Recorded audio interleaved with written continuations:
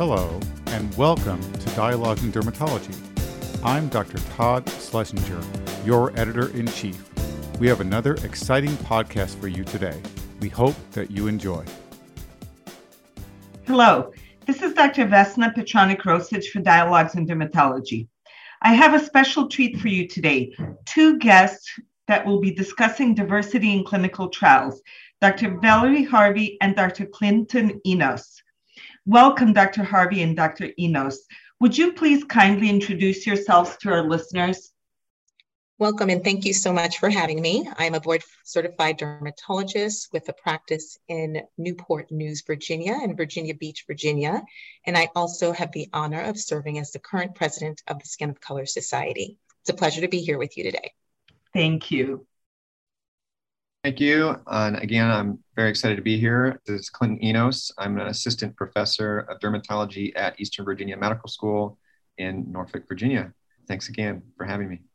Oh, it's our pleasure. Dr. Enos, today we want to discuss your recent research letter, Similar Response to Biologic Therapy Across Racial and Ethnic Groups Among Psoriasis Patients Enrolled in the CorEvitas Psoriasis Registry, and the broader topic of DEI representation in clinical research. Would you please let us know what prompted this study and how you went about doing it? Sure. So I've been really fortunate to have been mentored by Abby Van Voorhees here at EVMS, and she's been really instrumental in helping start my career with a research focus. We've worked together in a few studies in collaboration with CorEvitas, specifically their psoriasis registry, which really kind of has focused on the natural history of psoriasis. And when we started our research, we were looking at geographic trends in the disease, as well as therapy use and treatment outcomes. And in a very stepwise fashion, we started to realize that psoriasis is not really a constant entity across the different regions within the registry. I mean, this was like a very important concept to us to kind of understand that psoriasis in one individual is not really the same as psoriasis in another. And that led to this idea to sort of investigate whether or not biologic therapy is universal across all racial and ethnic groups. And so you use the CorEvitas Psoriasis Registry. Can you tell us what it does and how it works? Yeah, so CorEvitas is a company that really collects data. They actually have several registries, and we were fortunate to work with the psoriasis registry. And what are the primary and secondary objectives of this registry? So I think that the primary objective of the registry is really to provide real-world data on safety and efficacy of the many treatments that we have for psoriasis, but it also collects a lot of data that can help study things like the natural history of the disease, much like we had been doing, things like the prevalence of comorbidities, as well as treatment patterns. Is this a free access database? Who has access to it? And do you need anything to be able to use it for research? So the CorEvitas Psoriasis Registry was developed in collaboration with the National Psoriasis Foundation. And for our specific study, the data was supported by that partnership. In terms of utilizing the data, I would turn interested parties to CorEvitas itself. Okay, very good. I did review their website and I found it very rich in information and interesting for those of us who like doing clinical research. You chose to study specific populations. How can we assess efficacy and risks, particularly in specific populations? So, I think when it really comes down to is designing the studies and doing the work just to answer those specific questions. As we move forward and prioritize this type of research, I think registry data and real-world data from registries like CorEvitas Psoriasis Registry can really provide opportunity to ask those types of questions. But we do have to keep in mind that there are certain limitations using these databases. Thank you for that great segue into my next question. When I read your paper, I noticed that your data is from 3,249 unique patients and about 3,700 initiations of biologics. But the breakdown of these patients was 75% white, 3% Black, 9% Asian, 9.4% Hispanic, and 3% other. This is not representative of the US population. because the US population, about 40% of it identifies as non-white. My question for you is the number sufficient to conclude that there's a similar response to biologic therapy across racial and ethnic groups among psoriasis based on the ratios of participating groups? I think you highlight a really important limitation here, and that is that our study sample consists of patients who are voluntarily enrolled into the registry while under the care of a dermatologist. So, the sample then may not truly reflect the population. And you're right, the sample sizes in some of the non-white groups are small. That being said, then the precision of our effect estimates is a little limited. But given these findings, you need to consider our data more suggestive rather than conclusive. And so I think it's still a very unique study. I think it asked a really important question utilizing real-world data. And I would love to see future studies be undertaken that have a more representative and larger sample size, because I think these are questions that need to be answered. Absolutely. And I would encourage our colleagues who are listening to encourage their patients to register for this database so that we can have more data available across all racial and ethnic groups. You did report that Asian participants were 23% less likely to achieve DLQI of 0 or 1 than whites. And that seems to have been the only significant difference attributable to race or ethnicity. Can you comment on that, please? I think it's a really interesting finding. And, the truth of the matter is we still don't know. It's a question that needs answering and should be a topic for further investigation. So how can this type of research advance health equity and guide treatment decisions? Okay, so I think I'm going to answer the second part of your question first here, because I think when we are considering therapies for our psoriasis patients, there's a lot of factors to consider. And if we're specifically going to utilize a biologic, we might consider things that relate to their past or concurrent medical conditions, for example. However, then once we've considered these, I think this type of research is super important because now we have data suggesting that patients with psoriasis from all racial or ethnic backgrounds may experience improved cutaneous disease outcomes, specifically with biologics. So I think this then relates back to the first part of your question, because I think this study kind of gives us more a glimpse of the finish line. That is that if we can provide the therapy to the patients, then our data suggests comparable likelihoods for response. So again, this brings up that important limitation that patients that were included in the study are in a registry, are being cared for by a dermatologist, and have had follow-up in order to be included in the study. So what I'm getting at is they all have access to care. So our current work doesn't really address health equity from the front end. But what our hope is that this type of study will stimulate the field to keep asking these important questions that specifically address safety and efficacy for treatments of all our patients, with the goal to advance health equity and optimal care for all. And I'm so glad that you talked about this and that you did the study. And preparing for this interview, I gave a lot of thought how to advance health equity and how to fit this into the broader conversation of racial disparities. And I thought, I work at a county hospital, so 70% of my patients are non-white. But because it's a county hospital and because we have extremely limited resources, I have absolutely no support available to help, for example, register these patients. So there's this skewed availability of resources to actually help create more health equity. And that is really important to think about and to guide future, not just research, but also policy and decisions made that fit into this broader conversation of racial disparities in medicine.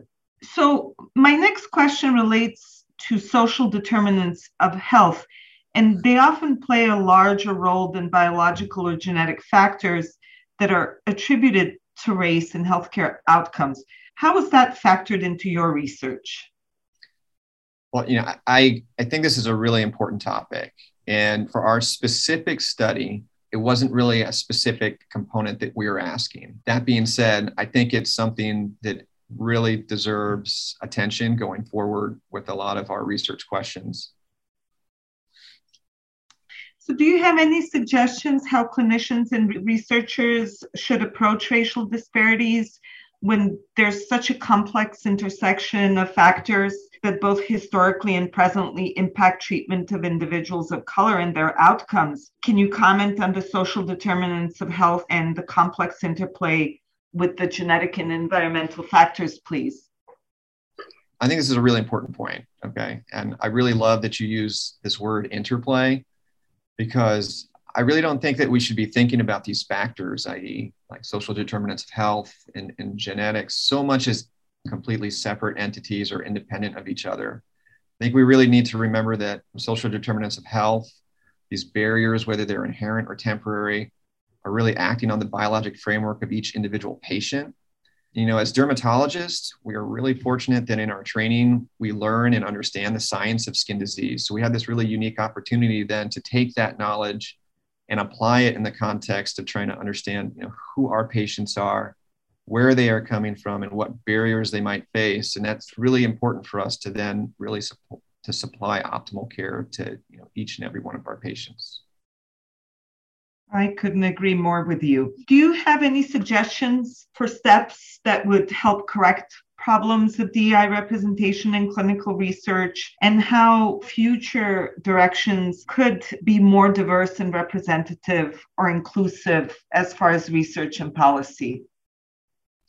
So I think this is a big question.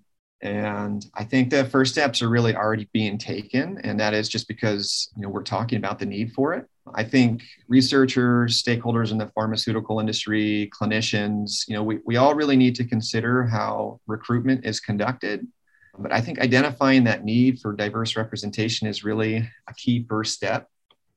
And there's going to be a lot of factors that really go into this. And again, I think keeping this topic in the conversation is just really important. You know, I think there's a lot of momentum going right now, and I think it's just a super exciting time to be in research and to see things like diversity, representation, and inclusion being prioritized. Because if you think about it, this is really going to be some of the most accessible research that comes into the clinic, because we're going to help then be able to provide information about safety and efficacy for some of these treatments for then all of our patients. At EVMS, I'm really fortunate to serve a diverse population of patients. And when I'm in clinic, I've actually felt more confident in my ability to provide my patients with options, thinking about some of the research that I was able to do with this study.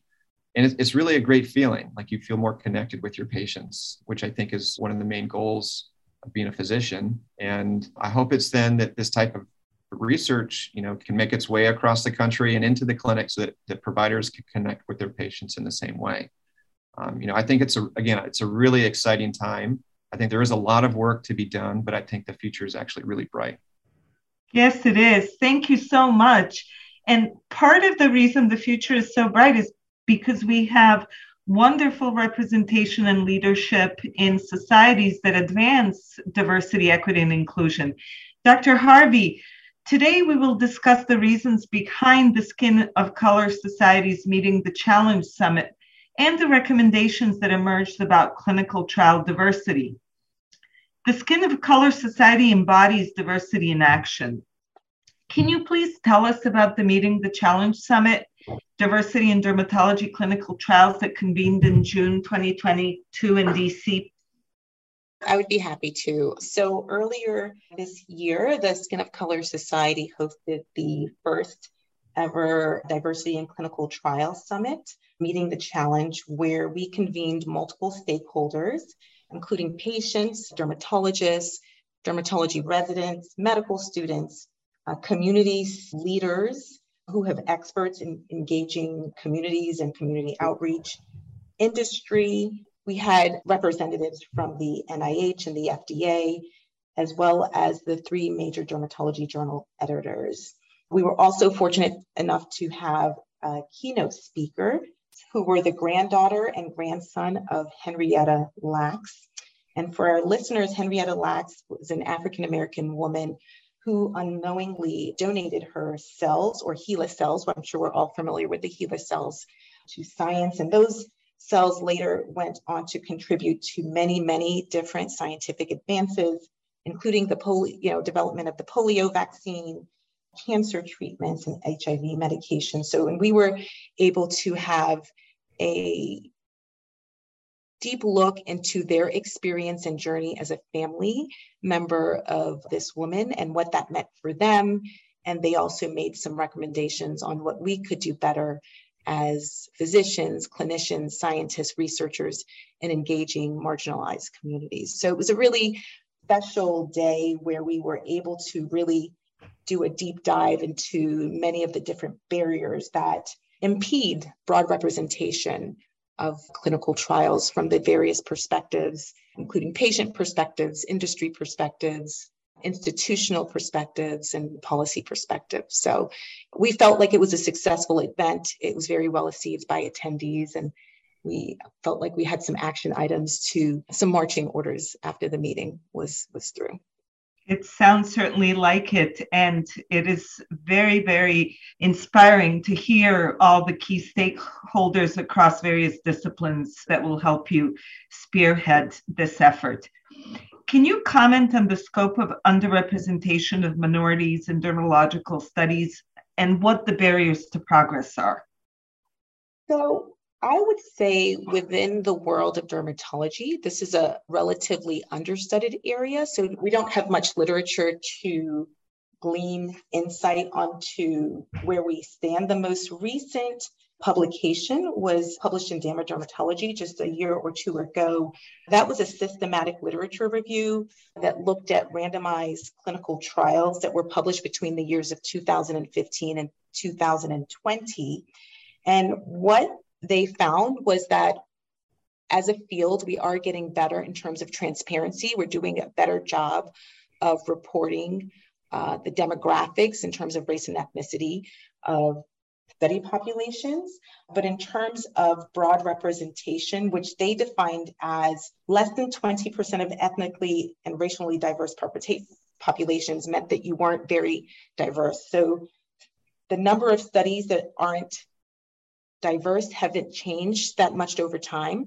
So when we're looking at studies between 2010 and 2015, that's approximately 38% of studies are considered diverse. And when we're looking at this later time period between 2015 and 2020, that has stayed fairly stagnant. It hasn't changed much.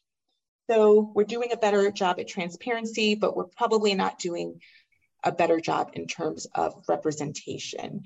They also found that this number varied across disease type, and that when we look at psoriasis studies alone, that it's probably they're amongst the least diverse studies, but we already know that, I believe.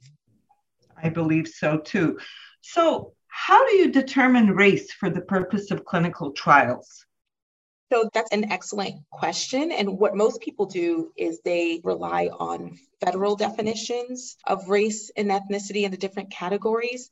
But one of the questions that we want to explore further is how precisely we define race, if we should be including it in clinical trials, and if we don't include race, what is the best demographic descriptor to capture the differences that we're seeing in responses to interventions, whether they be treatments or whatever. So I think that is a next step. In fact, that's an initiative that we're looking into as one of the outcomes of this study is what are the best and the most ideal demographic descriptors to include in demographic and dermatology research studies. I'm excited to see that coming. Can you talk a little bit about what contributes to the problem of lack of diversity in clinical trials? There are many. That's another thing that has been borne out in the literature and studied very well in other disciplines, but not so much in dermatology. But we can use what we've learned from other areas to kind of get a big picture of kind of where we stand and what the biggest barriers are. So, they're complicated and they operate across multiple levels, and they include patient-related barriers. I do want to make a special note. Historically, we often cite medical mistrust as one of the biggest factors of minority willingness to participate in clinical trials, but we know now, based on numerous studies, that minority patients are just as willing to participate in clinical trials compared to non-minority or white patients. And what we're seeing may be more important in these groups are socially determined factors, such as health insurance status, transportation-related issues, location of clinical trials, ability to take time off from work and participate in a clinical trial, that these factors may be more onerous or burdensome for our minority patients. Say the other important categories in terms of barriers have to do with some of the industry-related issues, the exclusionary criteria that might disproportionately burden minority participants who are more likely to have some of the comorbidities that might exclude you from participating in a clinical trial, and the frequency of visits that make it also burdensome. If you're working and you don't have time to take off from work, of course, you're not going to be able to participate, and also retention rates for those trials as well. There's the issue of community engagement and academic institutions where many of these trials taking place, not having forged relationships with these communities that are being studied. And so that becomes another important barrier. So there are many, and they're very complicated, which is probably why it's been so hard to get traction on this and to get to see progress, because it's so very complicated and involves a multitude of factors that intersect. It certainly does. And even though we would love to be able to just fix them so that everything works out well for everyone across the board, it seems like there's a lot that will have to evolve through societal and policy-related changes in order for things to line up for minorities. When I was preparing for this interview, I did some research, and one of the interesting things that I notice daily in my practice is what they call the digital divide. And so many of my underrepresented minority patients, nobody's on my chart, which is not the case for other groups, or they might not have smartphones. And all of those are barriers that, there's just so many of them, and most of them will need to be addressed in order for a major shift to happen. And I hope that we can contribute to that. And interestingly, while I was doing the research, obviously addressing inclusivity will require a concerted and sustained effort from multiple stakeholders. And there has to be a major paradigm shift. The drive to address this trial inclusivity, it could take decades or generations based on everything you've said. And an example that I found was that the efforts to increase the number of female clinical trial participants by the US FDA started in the 90s, but it only recently approached parity, climbing from less than 20% to 45%. So it took 30 years for that. And the efforts to address ethnic and racial diversity are so much more recent. It's really been less than 10 years since the FDA mandated reporting of demographic subgroups in clinical trials. And now we have this concern and confusion on the right path to move forward. What is your view, Dr. Harvey, of the steps required to achieve inclusivity in clinical trials? So I agree with you. It is something that's going to happen over time with deliberate, intentional initiatives that involve the community. It took us a long time to get here. I think it's going to take us a long time to get out of this situation where we can achieve parity and equity. And it's going to happen, as you said, on multiple levels, but I think the heavy lift is going to have to come from policy changes, either through incentives and grant programs that fund research in low resource settings or community health settings so that you're meeting people where they are and where you're more likely to engage these populations. There have been some promising legislative initiatives that have recently come through in terms of the Clinical Treatment Act, which now requires all states to cover expenses associated with clinical trial participation for Medicaid enrollees. So that's something that's really promising. But I think having this extend beyond the moment where everybody's really focused on diversity and equity, and knowing that this is something that happens over the long term by fostering authentic relationships with the communities that we're trying to engage, really bringing them in and working with them in partnership to identify the priorities that are important to them and their communities, and making sure that we don't do kind of I'm trying to think of the word when researchers kind of come in and come out, so that it's not transactional, that we really care about them. We are here for the long term, before the study, after the study, because we care and they're engaged. And I think that's when you see things will start to change. But this is something that will take time. In terms of dermatology, I really think it's important to have workforce diversification in dermatology.